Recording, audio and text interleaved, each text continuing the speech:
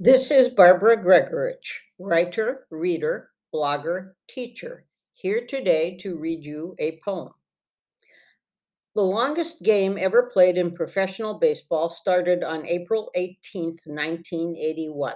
I have long been fascinated by this game, and several years ago I wrote a 33 stanza poem about it, one stanza for each inning. This poem is the one I received the most comments on and the most requests for. It was first published in Bardball. No Ties, No Ticking Clocks, April 18th, 1981.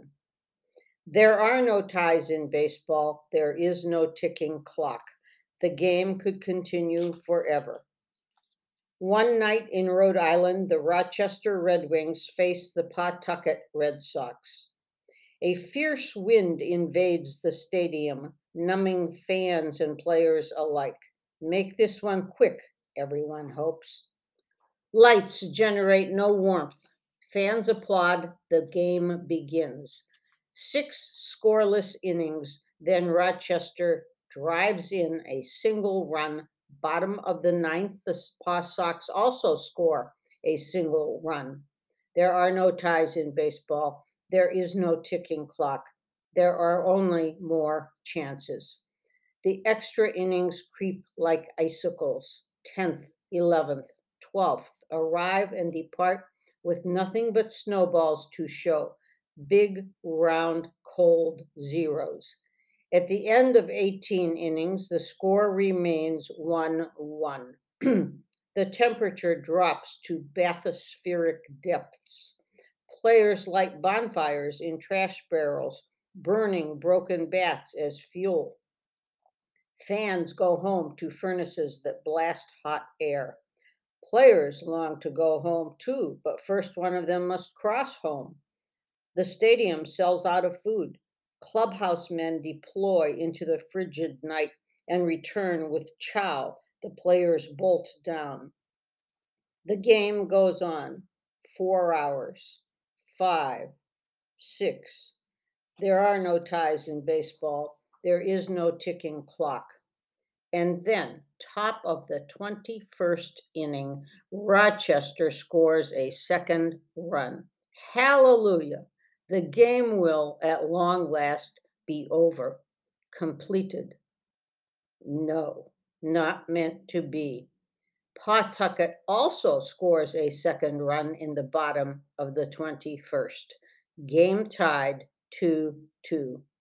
The contest will continue. Players know it, the remaining fans know it. This is baseball, not some nickel and dime tick-tock diversion. The managers think otherwise. They want the game called and resumed later, preferably on a warm summer day. They appeal to the umpire, who pages through his book coldly and finds no applicable rule. Play ball, he huffs, his breath a speech bubble in the frosty air. And so players stumble through the motions they've been making since they were 6 years old. Half asleep, half frozen, they are all good enough to play at the AAA level, and definitely good enough to keep one another from scoring. By the end of the 27th inning, Rochester and Pawtucket have played 3 full baseball games. Again, the managers appeal to the umpire, but the blue man stands by his earlier decision. There are no ties in baseball. There is no ticking clock. The fans, a score of them remain. A score! If only somebody would score. Nobody goes out to scrounge up food for the fans, who dare not burn stadium seats to stay warm. Why do they stay? Do they know they are witnessing baseball history? History, schmistery, the managers don't care. They understand about ticking clocks and no ties. They just think somebody has to show some common sense. And so, calling it common sense, somebody calls the league president at 3 o'clock in the morning. After he is awake enough to understand the situation, the league president grants permission to call the game. And so, at the end of the 32nd inning, the game is called to be resumed another day. Before the fans can unstiffen enough to leave, the Pawtucket organization awards a free season pass to each of these true blue from the cold lovers of the game. The players stand in hot showers to thaw, then dress to go home, stepping out into the early morning sunrise. 2 months later, the Red Wings return and the game resumes, the score still 2-2.